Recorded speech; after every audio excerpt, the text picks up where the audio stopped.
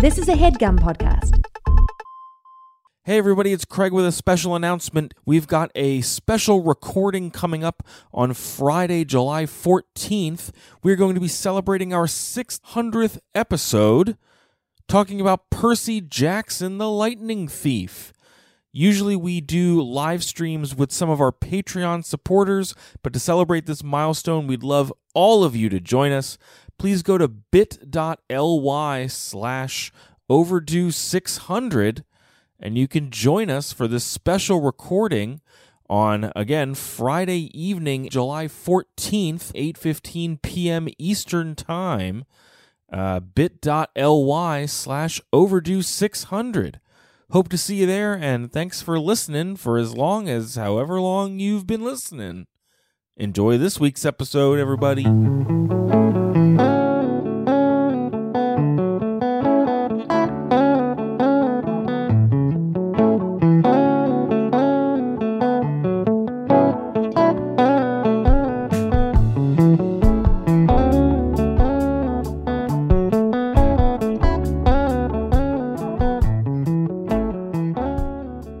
Everybody, welcome to Overdue. It's a podcast about the books you've been meaning to read. My name is Craig. My name is Andrew. And we have given you power over us just now by telling saying our you names, our right? true names. Yes. Yes. Well, I mean, you don't know that I told them my true name. Did you you've been telling them your true name this whole time?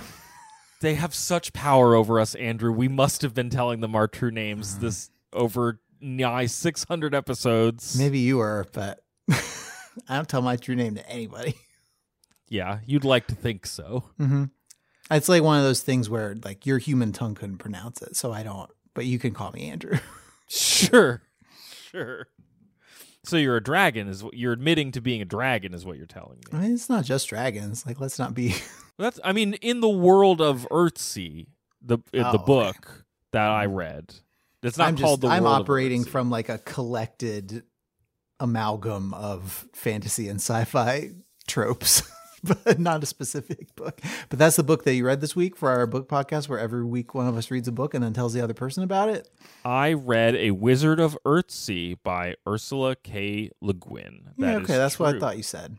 Yes. Wait, what? I think you might not have heard the first part of my question. Oh, sure. Okay. Sure. Okay, so I've read this, but it was before the podcast even. So sure. It might as well have not happened.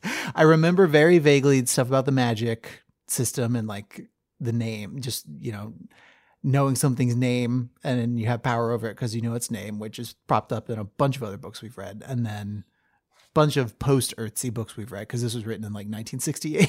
Yeah. I remember the guy's name is Ged. That's it. That's all I remember. Even reading the synopses of the next two, which I also read, I'm like, I don't remember any of this. I'm sorry. Sure.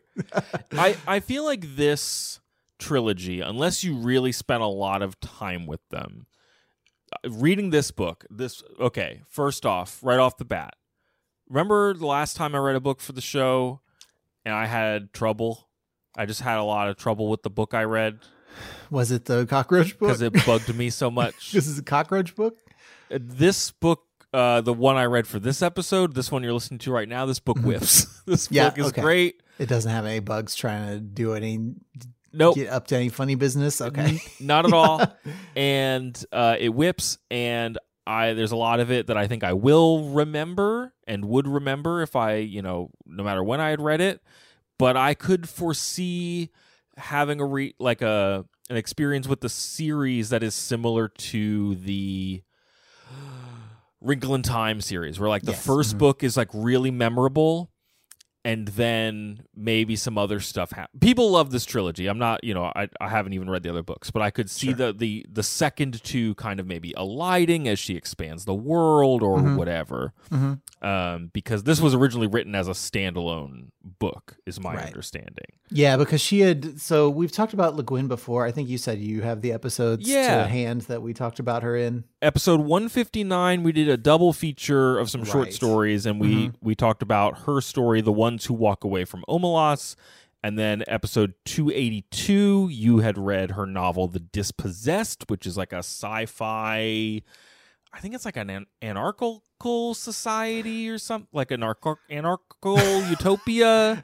There's no government. Yeah. And this was her first foray into fantasy. Mm-hmm.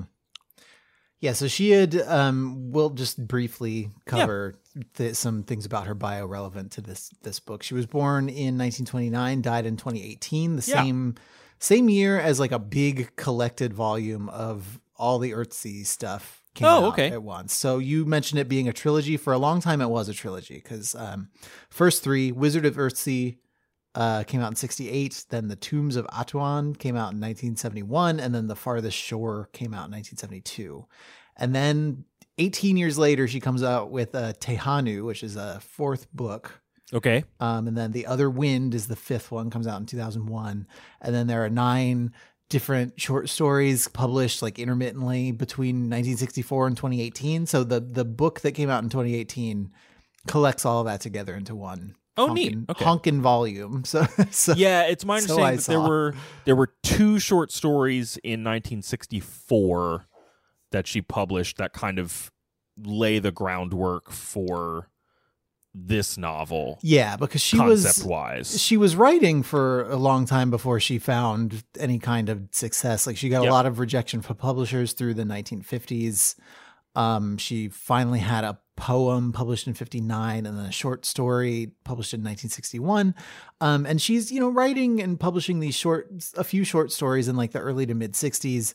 Didn't really get her any kind of critical recognition or fame, though they are notable for helping to establish the Orsina, Hainish, and Earthsea universes. Yeah, because she's doing some early world building here. Did the Hainish stuff come first before this? Is that right? What are those? So the poem was Orsinia.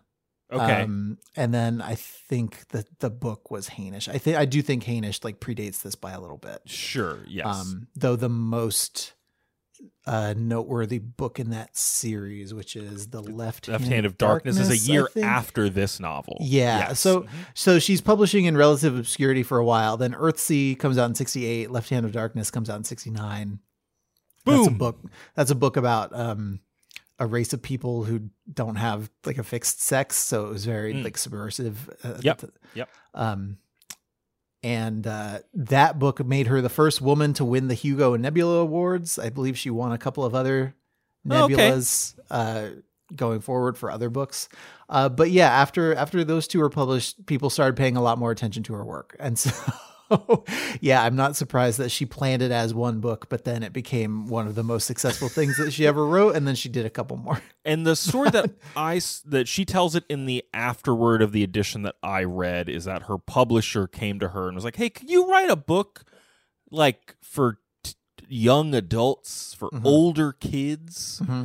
And the publishing world was cottoning on to the idea that there is this market of readers that you could like delineate books for. It's the history of many industries, but especially if you're talking about sci-fi and fantasy fiction, like there's this huge ongoing effort to convince publishers over the course of many decades that anybody other than straight white men wants to buy and read fantasy and science fiction books.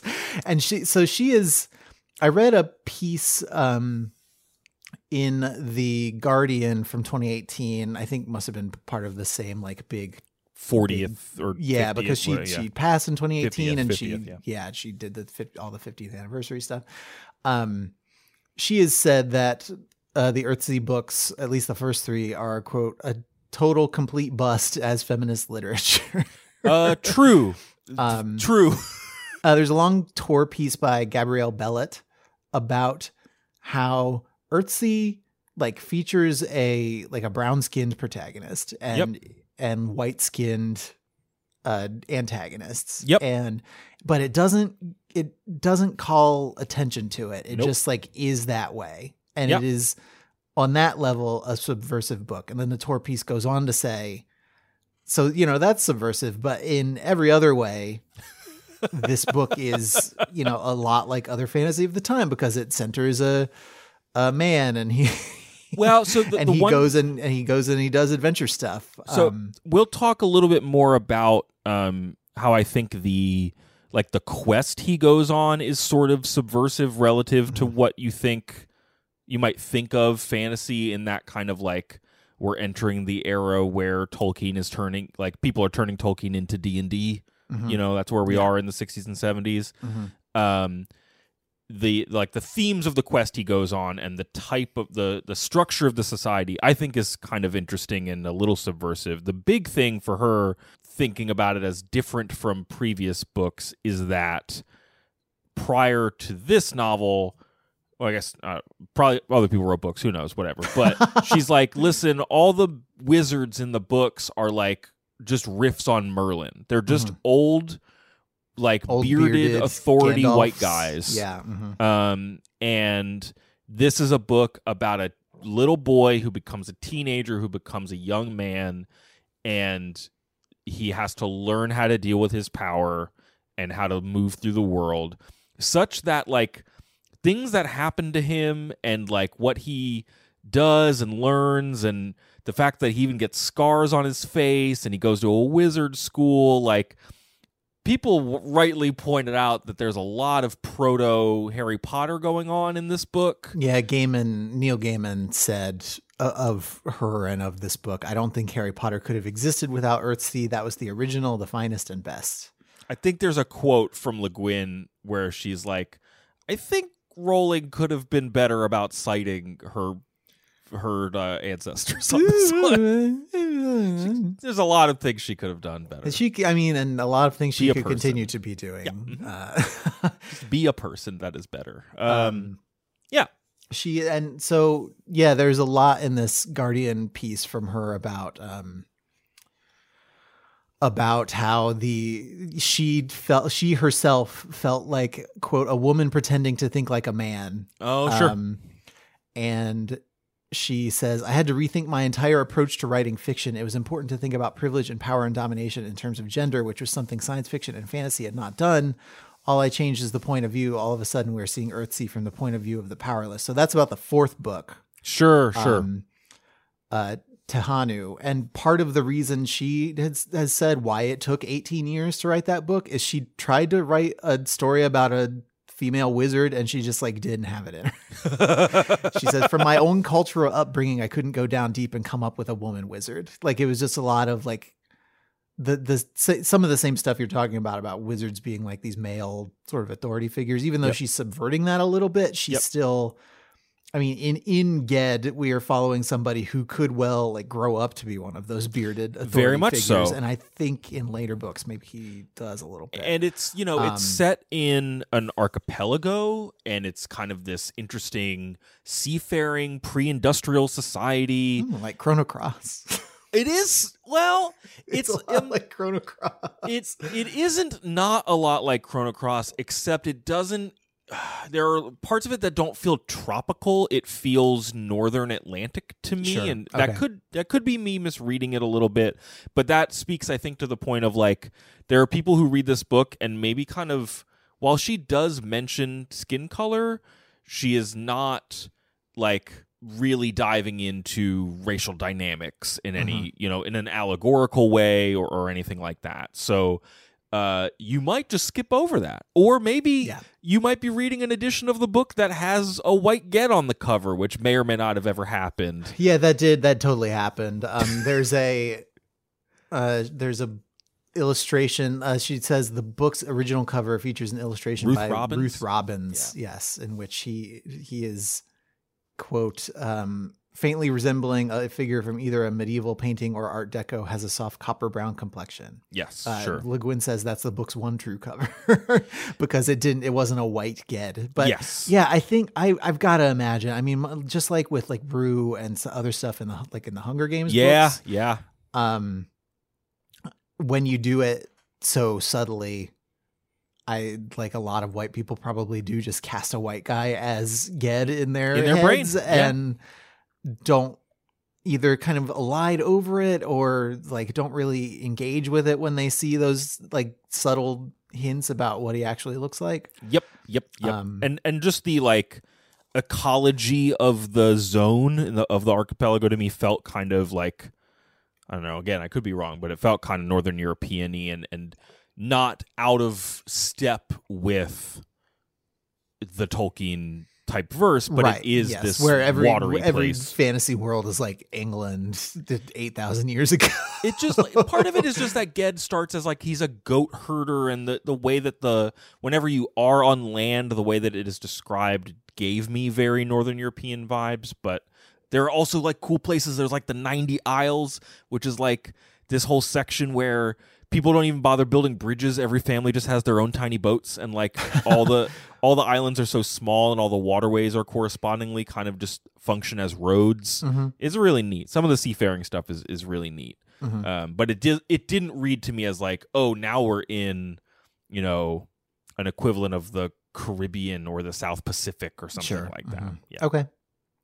I found that this book was awarded both the Boston Globe Horn Book Award in 1969, and then in 1979, I don't think we ever talked about this award. I've never heard about it before, Andrew. The Lewis Carroll Shelf Award. Okay. It was given I don't think out. I have heard of that one. It was given out by the University of Wisconsin-Madison from 1958 to 1979. She was part of the last class of this book given out. And basically, whoever at this university was like, we think these several books each year would belong on a shelf next to Alice in Wonderland because of how good and weird they are, or something. So she's in the last class of, like, they named 7 books. That How includes, many books total do they have on this shelf? It's a long shelf. They were like, Jeez. the first class had like 20 books. Wow. Okay. But the last class had Lyle Crocodile, A Wizard of Earthsea, The Chocolate War, Dragon Wings, one of my favorite Christmas books, The Snowman. Oh, is that the one where the snowman kidnaps that child? Yeah. Okay, yeah. Have you ever watched that animated special? Oh, I've watched the animated special a lot. I watch that almost every year. The Road from Home and The Island of the Grass King. So, like, I hadn't heard of the other two, but like Lyle Crocodile and The Snowman and Wizard of Earthsea. Island of the Grass King sounds pretty chill. Eating a carrot and smoking a cigarette. Is that what that noise was? Jazz cigarette. That's what I was doing. But yeah, it's an interesting book. I can see interesting to put it in a place where it's like it's pushing against convention, and yet even Le Guin's like, yeah, but I did use a bunch of convention to. Yeah, did I give you the quote that I found? She said it's conventional enough not to frighten reviewers, which we can take that as kind of that money jumping off point for how conventional it is and isn't as we discuss it. That seems good. Well, let's take a quick break, and then we can talk about this rad seafaring book. All right. The Lewis Carroll Shelf Award. We should start a shelf award. It's like somebody got really high and thought about, like, what if we just gave an award based on it was on a big shelf? Yeah. And also, like, kind of just inventing library. Like, famously, books have, like, a lot of different classification systems already that determine what books go next to other books on a shelf. Yeah. So, okay. I like it. I like the cut of its jib. I am a little mystified by it, but I don't. Also, they gave it to Earthsea like 10 years after it came out. Like, it's not just for new releases. Yeah. I mean, that's like us. Yeah, that's like our podcast. It is. We are building one 600 bookshelf. Yes.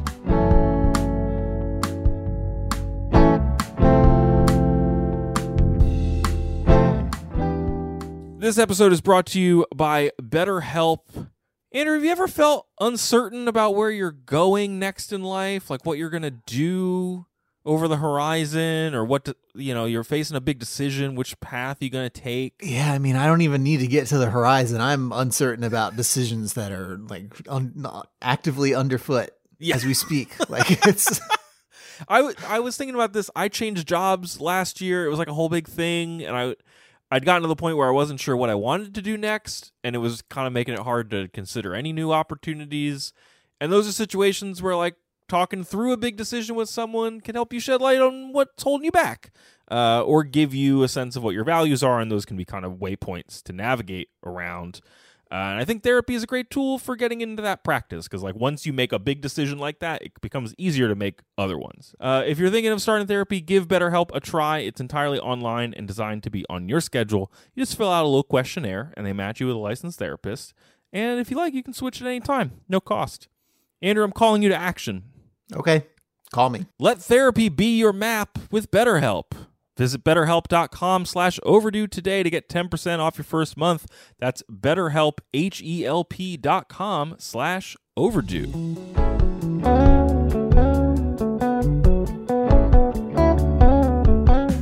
Andrew, I forgot to mention before the break, this book, A Wizard of Earthsea, is one of our long-standing Patreon recs. Oh boy, that we still owed. So I just wanted. We're slowly getting down. We're almost done. Yeah, we're almost done. What are we going to do when we're done? I don't know. All right, we're going to make recommendations to ourselves that we have to do. Yeah, we should think of something cool to do. That would be cool. Yeah. So this is not on the show, just like you and me personally. Nobody else needs to know about it. This was a recommendation from Asante, who literally just said, "Hey, could you discuss A Wizard of Earthsea?" That was the message. Yeah, I mean, I'm surprised we haven't hit it.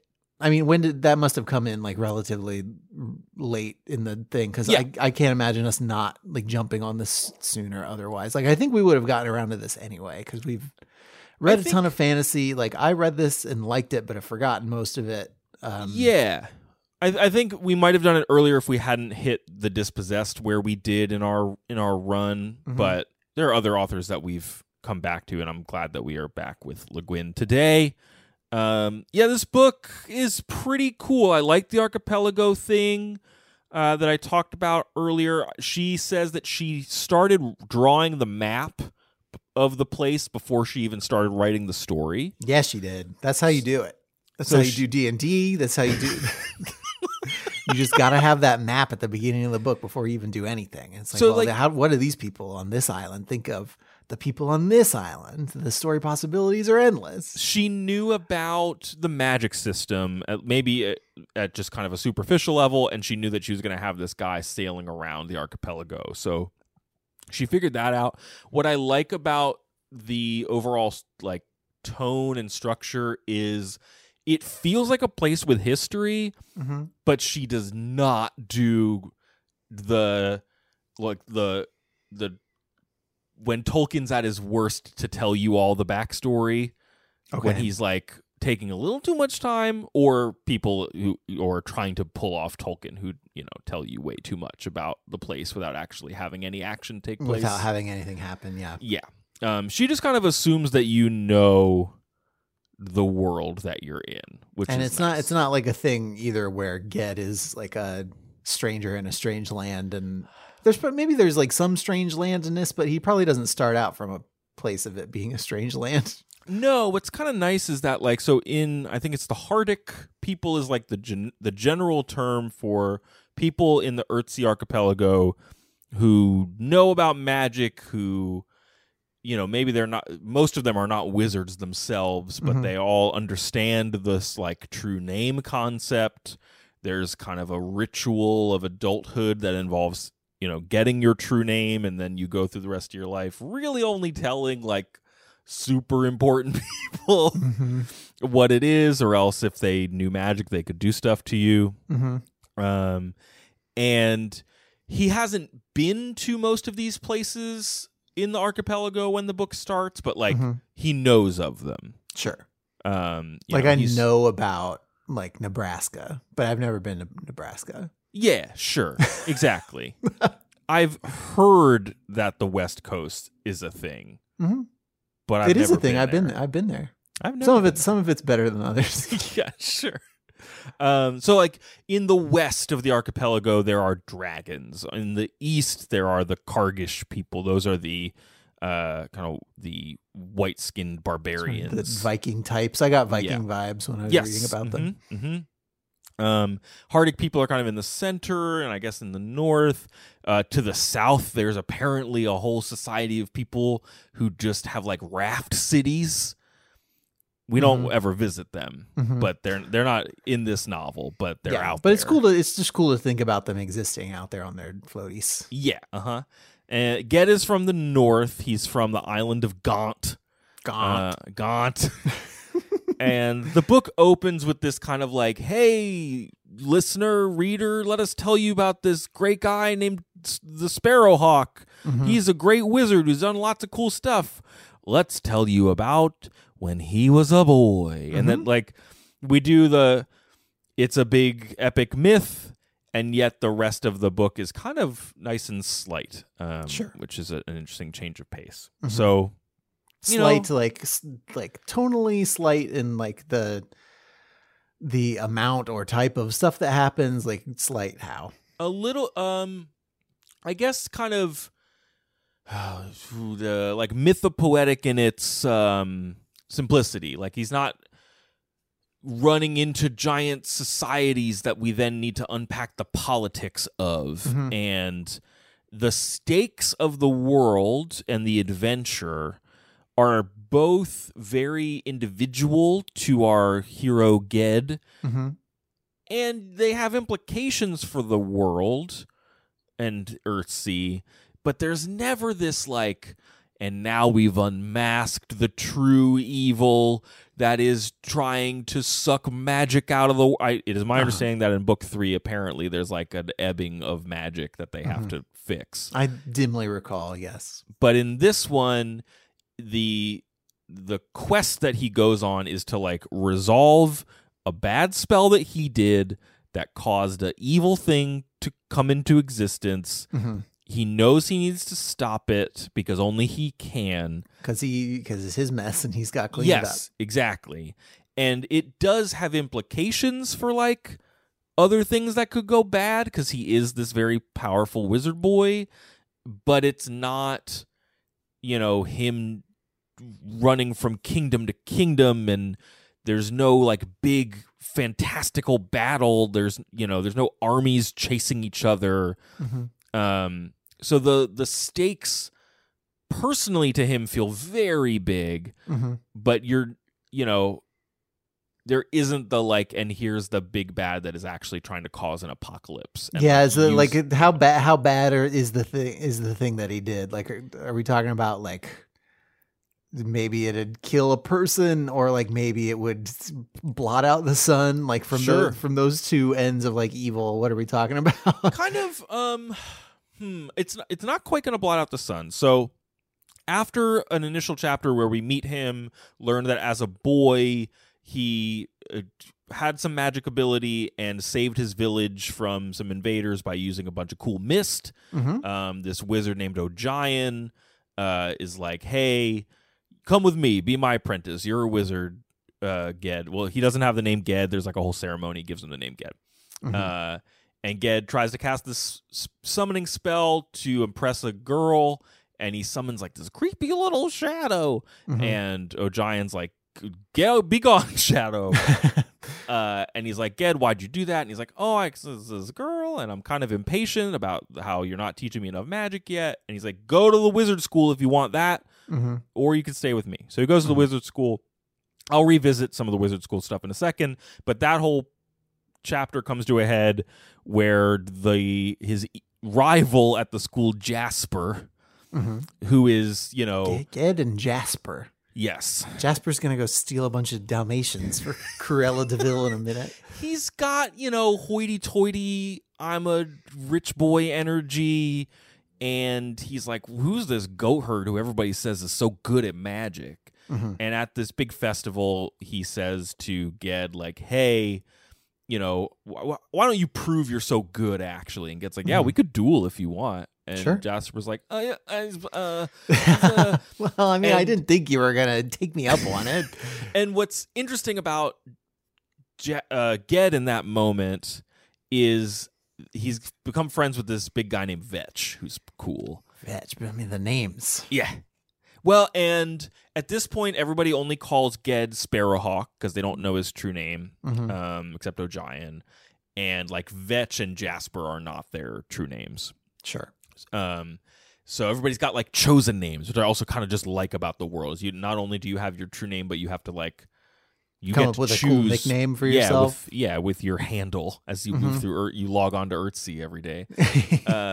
And Vetch is like, "Yo, get like Sparrowhawk. Don't let this guy convince you to do something bad. Like, don't give in to him." And the pride that Ged has and the kind of chip on his shoulder about Jasper is what causes him to lean into this duel.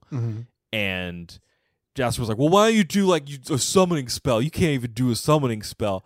And he's like, "Oh, who do you want me to summon? A lady from legend and myth who existed 1,000 years ago?" And Jasper's like, "I don't know, man. What are you talking about?" Yeah, why did we go right there?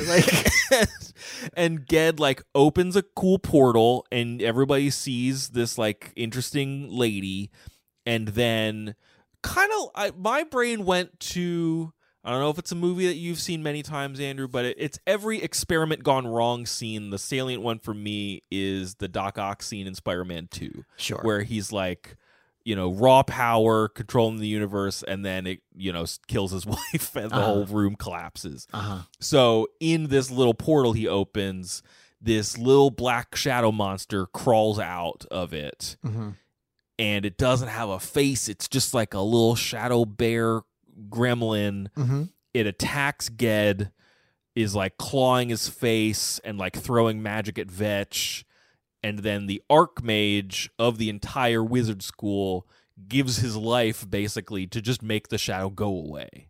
Not even to destroy it or defeat it, but just to make it stop attacking people right at that exact moment. And the reason that this is that he couldn't kill it or make it do anything is because nobody knows what its name is. It doesn't have a name. Nobody's seen this before. Because it's just a weird little shadow bear that came out of Ged's magic. So all the new Archmage and other, teachers that work with Ged over the next few months while he's recovering, because now he's got these scars, he's kind of broken and scared to use his magic. They're like, "Listen, this thing is you did it.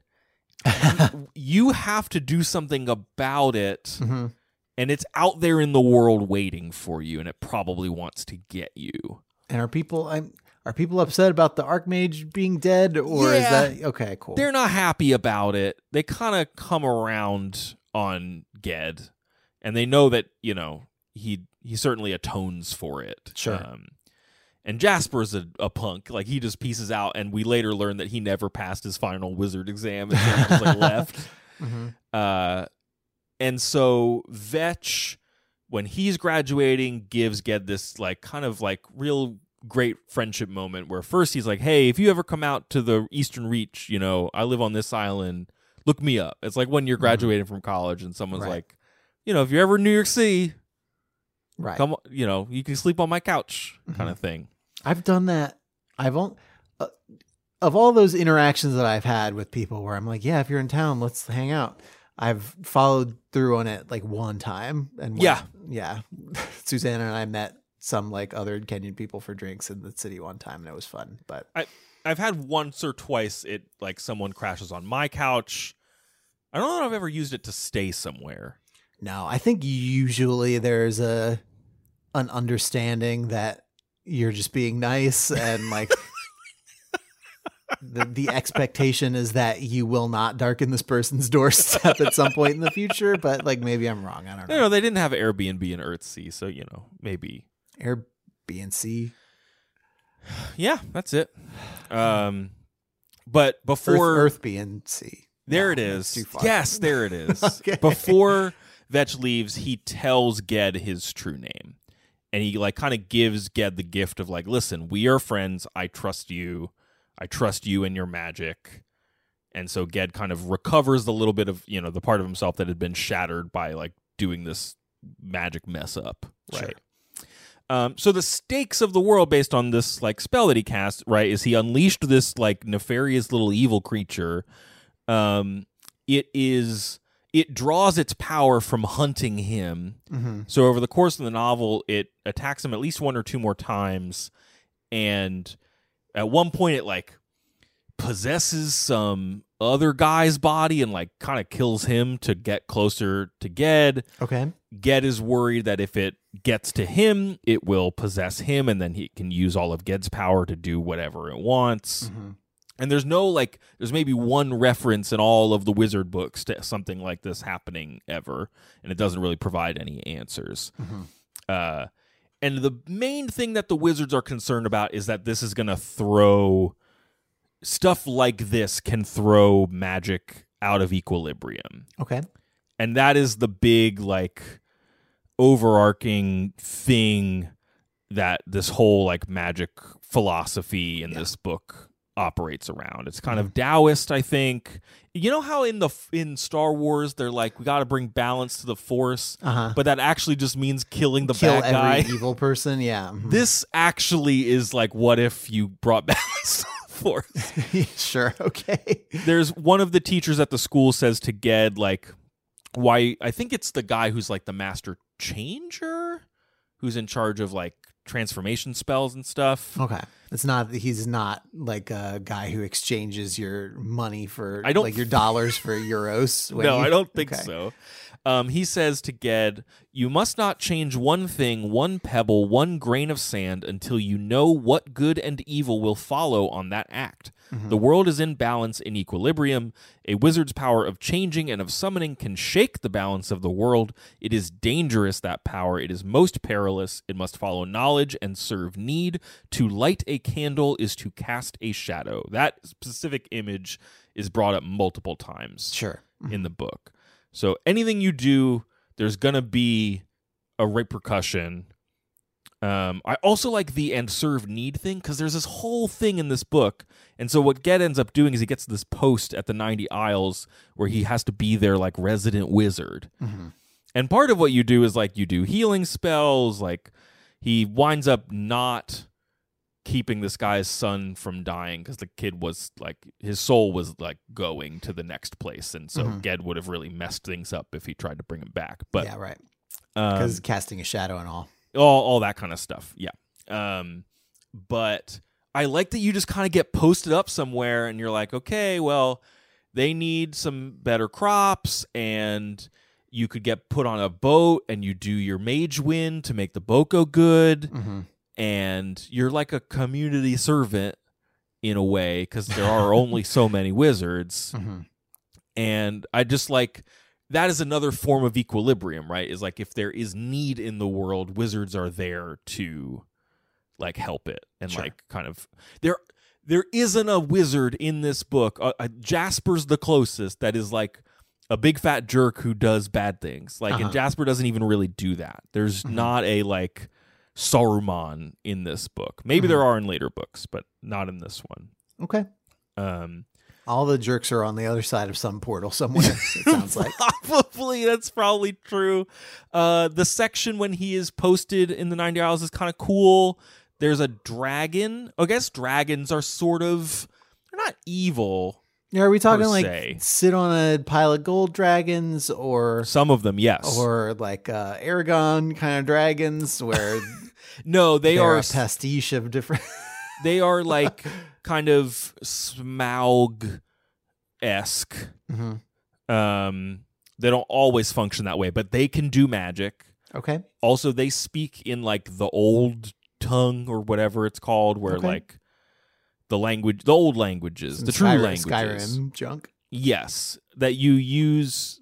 But what's cool is like men cast a lot of spells in the true language, which like all the true names are in. Mm-hmm. So like to use magic on a bird, right?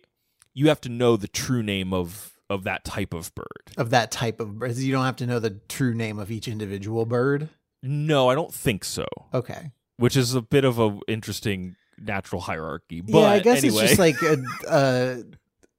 the dividing line is like sentience or something. Yeah, I wonder where some sort of how big a sentience, thing it can be controlled individually versus controlled collectively, because obviously you can't control all of humanity that way. But. No, you cannot. Okay. But you can. So like dragons have their own individual true names for the most part. But like there might be levels of magic you can do just by knowing what a thing is. So like the scene where he's fighting these there's this big old dragon that he's gonna talk to, and he's gonna like, he winds up actually knowing randomly the old dragon's true name, and like kind of makes him promise to never attack people, and like he finds this cool solution. But first he has to kill like 4 of that dragon's kids, and he like takes a boat out into the water, which is like dragons won't be in the water, so they can't use magic there. And he's just like sniping these dragons. He's one-shotting these dragons like out of the sky by just casting. Does it make the dragon mad?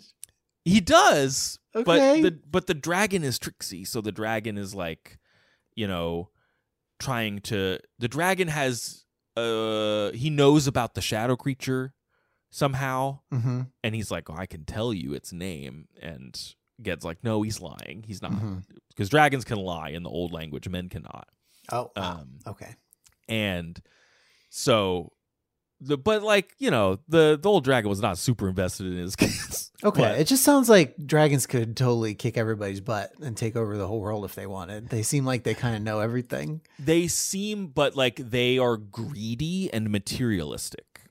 So they get really like invested in this like hoarding and whatnot. Probably not a lot of collective action among dragons. Yeah. No. So the dragon thing is cool, and the reason he goes out and fights the dragon rather than just kind of live out his life as this servant wizard in the 90 Isles is he's like, that shadow creature's gonna come for me, and if it comes here, it could cause harm to this village, and it would kill me, and they wouldn't have a wizard. So I gotta kill this dragon, or I gotta deal with this dragon, and then I can leave and go on my quest. So he does that. But then like the back half of the book is him kind of Wind Wakering around Earthsea, just sailing from island to island, having adventures big and small on the quest to, either first run from and then later confront the shadow. He runs from the shadow to one place where there's a rock in a dungeon that is like a evil old power that is manipulating these people who live in the castle, and he ultimately has to flee there because this like evil old power wants to manipulate him, and it's gonna get him. So he turns into a bird and flies away. Nice. Flies to Ogion. How do you turn? If you know that, how do you get the turn into a bird power? Well, like, you know yourself, so you can transform yourself. Okay, all right. But there's like the way it's phrased is like his need to escape became that of like what causes a bird to go real fast. Like it became one with the bird. So he got to Ogion's house, and Ogion turned him back into a dude. But then he couldn't like talk. He was just a bird, but a dude for like 3 days until he anamorphed himself for a few. The anamorph who turns into a hawk and then never comes back. Tobias? I didn't read a lot of anamorphs, so I'm not sure. I was a Goosebumps kid, as we I know. established fair multiple enough. times. Yes. And Ogion's like, listen, dude, the shadow's only going to get stronger if you keep running away from it. You got to go confront it. It's the whole theme of confronting a darkness in yourself that you are responsible for. That is what the whole book is about. And then he goes on a few more boat adventures, ultimately hooks up with Vetch. Vetch is like, I will come with you, even if I can't really help you, because someone needs to know what happened.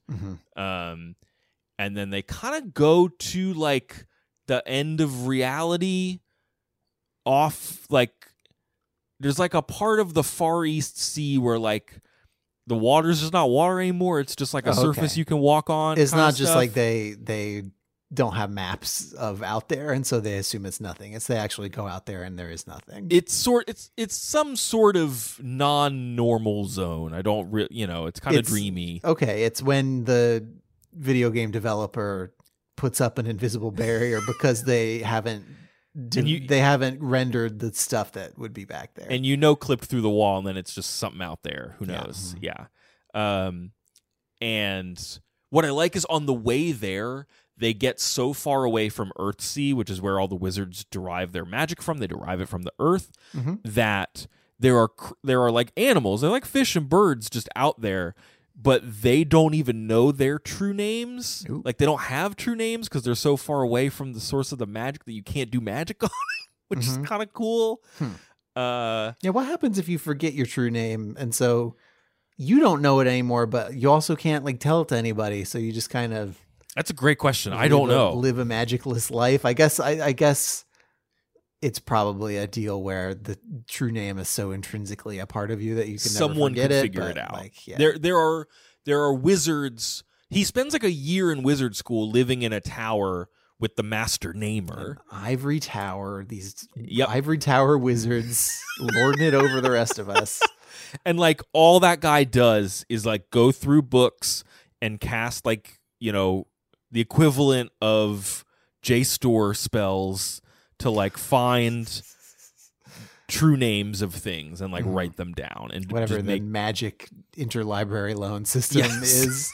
Yes, because you need to know things' true names if you're going to use magic on them. So it's like very useful to have all these things. And sometimes those true names get lost, and you got to refine, you know, whatever. So he goes to the like kind of nothing universe, and at that point has confronted the shadow creature, which he had already confronted once, and like kind of put a spell on it that they would, you know, find each other again. And he realizes in that moment. And I've probably said it in such a way that it is clear to you and clear to listeners that like the shadow is a part of him in a very real way. I don't think that Dark Link kind of, yeah. I don't think that Ged had really internalized that until after the bird and the Ojian scene. Yeah, I mean that makes it make more sense in retrospect that only Ged can do something about it because it's like part of him. Yes, because the whole thing, he's like, well, the shadow doesn't have a true name. I can't use magic on it. What am I supposed to do? And he realizes that if it's part of himself, he just uses his name on it. Sure. And they like fuse back together and he like takes it into himself. It is described by Vetch, who's like on the boat watching it happen. Okay. Ged had neither lost nor won, but naming the shadow of his death with his own name had made himself whole, a man who, knowing his whole true self, cannot be used or possessed by any power other than himself, and whose life therefore is lived for life's sake, and never in the service of ruin or pain or hatred or the dark. And that's like the end of the book. Like the end of the book is he ate his shadow creature and, you know, reunites with his sense of self. But it sounds like a very like personal, to go back to the thing you said earlier about it being, what was the word that you used? Like breezy, light, whatever the word. I don't remember. It wasn't those, but slight was a word I used in that. Slight, maybe. I think that undersells the thematic weight of the book, but right. But I'm just. It sounds like it's a very like focused on him personally kind of story without having the fate of the world necessarily be in the balance in the background. I mean, it sounds like if he hadn't addressed the problem, maybe the fate of the world would eventually have become in the balance. But she found a way to make this fantasy quest structure map pretty cleanly to a coming of age story in terms of like how you move from an impetuous teenager into somebody who has a stronger sense of maturity and self. Sure. Without it also being there's a villain and I got to get my friends together to defeat the big bad guy. Like Vetch is his friend who just needs he needs to know what a friend is, but they don't do cool team up magic. You know, there's not a big battle. It's like he sort of hugs the evil into himself and then, you know, that realizes how powerfully he was by doing it. So I just kind of really dug the scale of it. There's by being so focused on Ged, there is, for such a short book, he like scenes end with him passing out due to exertion or injury or other magic, and then waking up having been cared for by someone in a bed like 7 or 8 times. It happens a lot. I mean, it does just... Is The Wizard of Earthsea like a video game? Like, I think there's a lot of evidence for it. There's the end of the world where there's nothing rendered back there. Mm-hmm. There's whenever you in Stardew Valley, when you pass out in the mines from overexertion, Wake up in your someone just bed, wakes you up and they took some of your money out of your pocket, but they did save your life. Yeah, it's true. It's got a map. It's got a dragon. It's got an overmap. It's got dragons in it. It magic. Did I play a video game instead of read a book? Uh-oh. Huh. I knew this would happen one day. This would happen at one point. Mm-hmm. Yeah, there was one other thing I saw about the book is that her sci-fi books can be about how we change society and how societies change. Mm-hmm. And this, certainly at the scale that this story is operating, it's way more interested in kind of figuring out how to live a quality status quo. Mm-hmm. While still having internal change and growth. But the world of Earthsea is not, there is not a depiction of change on a macro level to this society or anything like that. Mm-hmm. It is much more about maintaining equilibrium while you as a person grow and develop, which is an interesting concept. It presumes that things are in good shape. Things are fine. There's not maybe some evil dark lord who is sitting in a castle somewhere, or maybe outside of the outside of the world that exists and planning something bad. Yeah, and while he and the other thing that it might be is something that is from some of the Sanderson books where Ged is from a humble village as a goat herd, but it is not a book about, except for Jasper razzing him, it is not at a macro level interested in class politics, which I know she is interested in. I think it's enough for her that he is not a highborn noble person. Mm-hmm.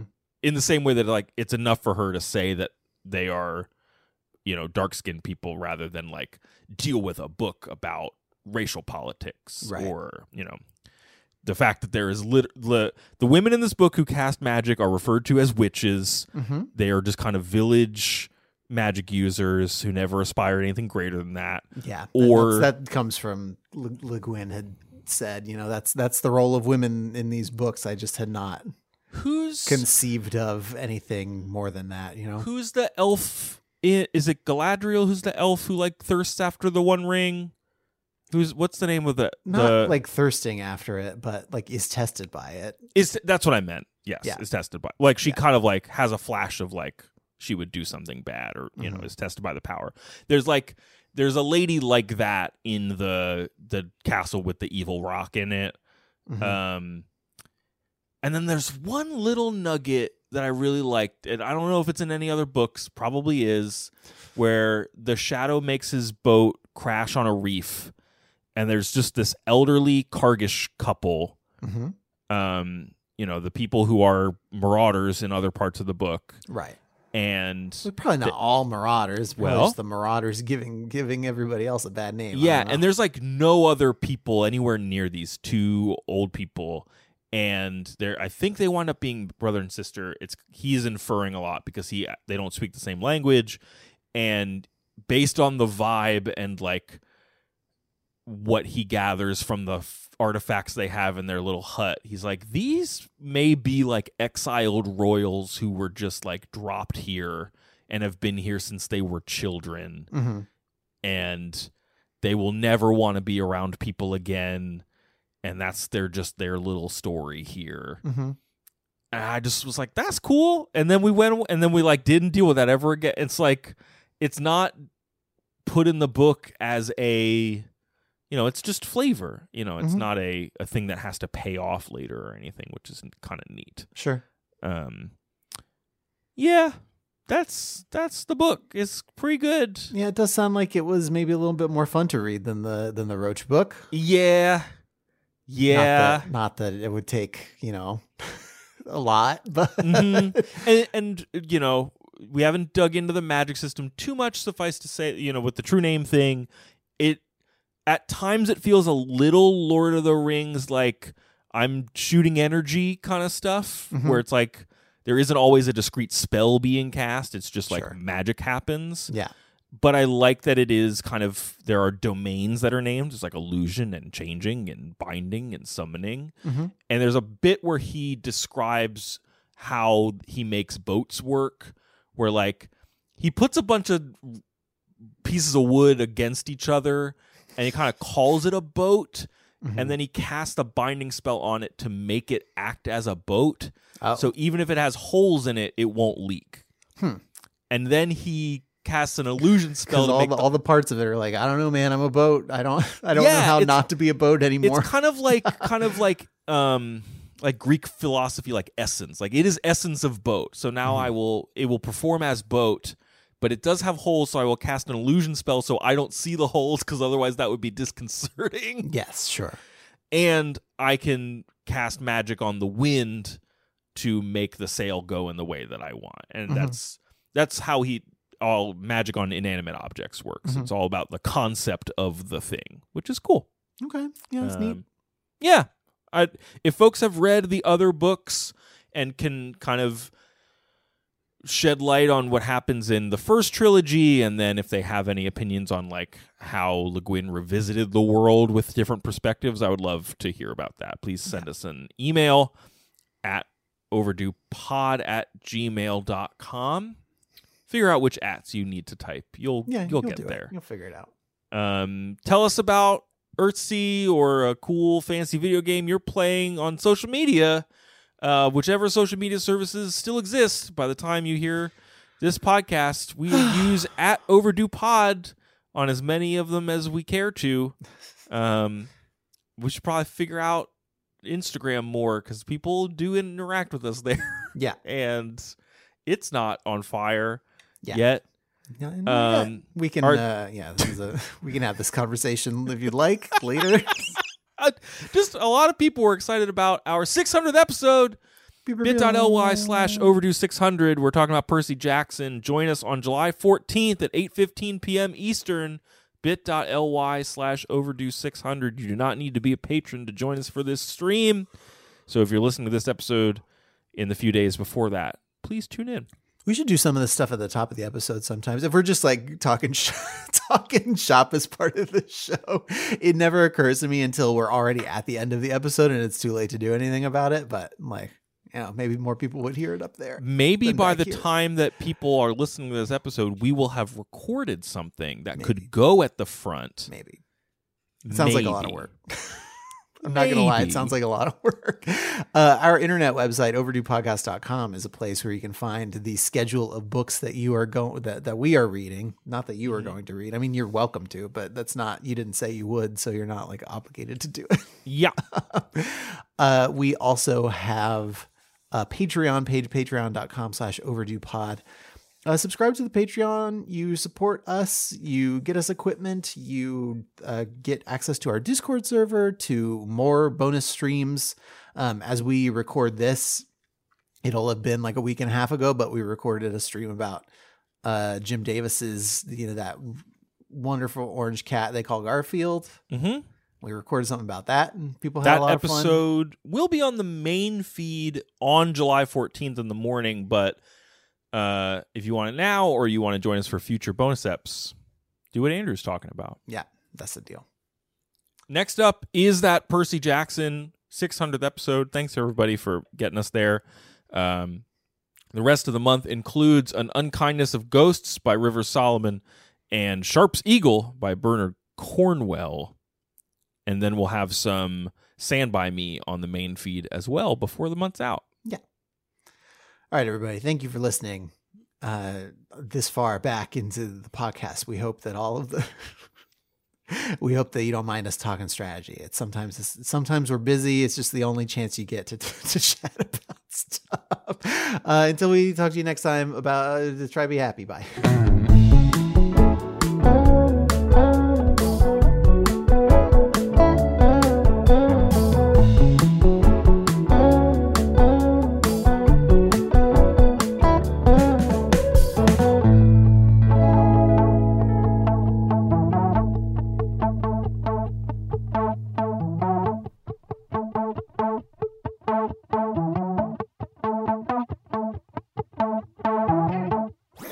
That was a HeadGum podcast.